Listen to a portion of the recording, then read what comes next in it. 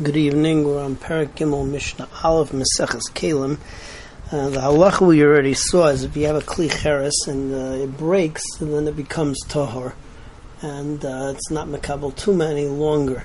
The question is how much of a hole does it take in order to consider the kli to be broken? So Mishnah here in Mishnah Aleph talks about three different kelim. One is a kli used for food.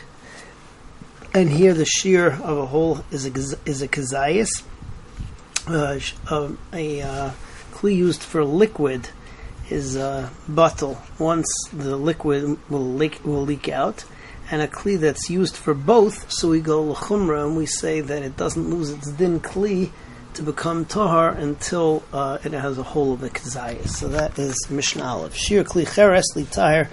The shear of a kli cheres to become tahar, it's no longer a kli, if it's for food, shear b'zeisim.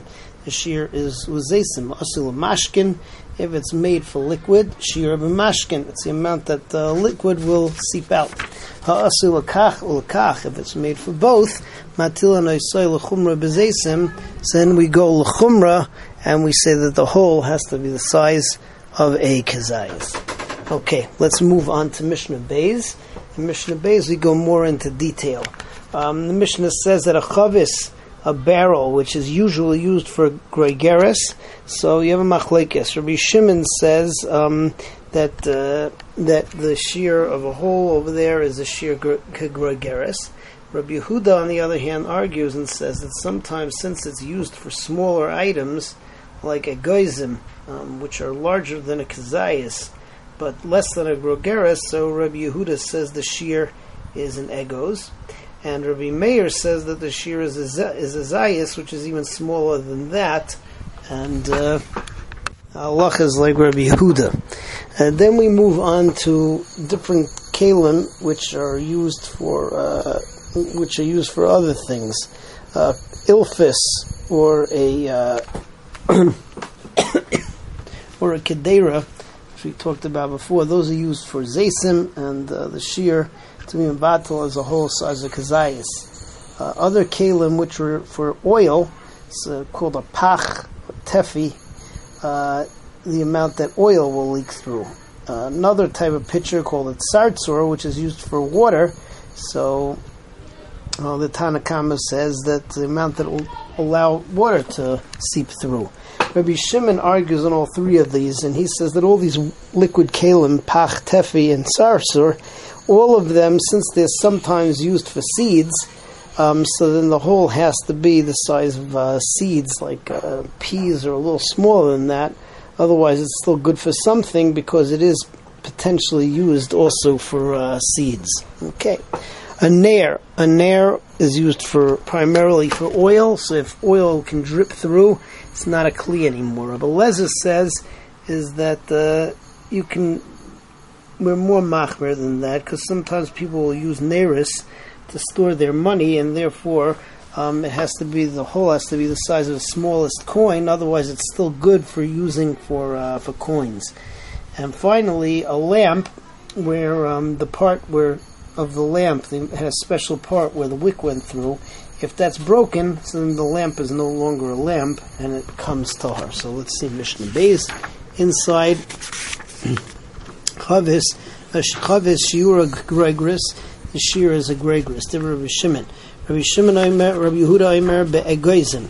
It's the size of an egoiz, the size of a nut, and that's the way that we paskin.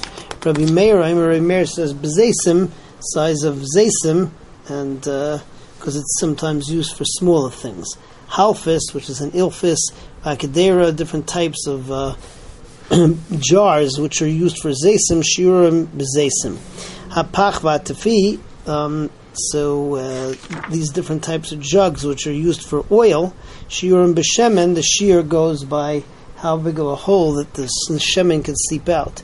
Hatzartzur, so water, shiurim mayim, the shear goes by the amount that water could seep out. Rabbi Shimon says, Shloshton bezer oinim. Both of them go by seeds, because even if it can't be used for liquid, sometimes it's used for storage of different types of seeds. Ner shira shemen. Ner is batal when the shemen could seep out. Rebbe Lezer says bepruta katana, that even if it can't hold oil, but sometimes it could hold money, and they used it for that, and therefore it has to be the smallest coin will fall out.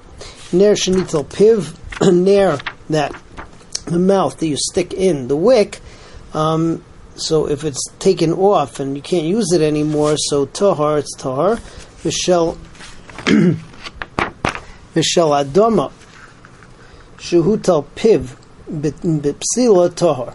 If the kli is made out of earth, but it hasn't yet been baked, even if you put a wick in and you light the wick on fire and kind of smelts the area where the wick is, the kli is still tahar because it needs to be baked in the oven in order to be fully functional, and therefore it's not considered to be a kli. Be'ezras Hashem, we'll continue next time with Mishnah Gimel.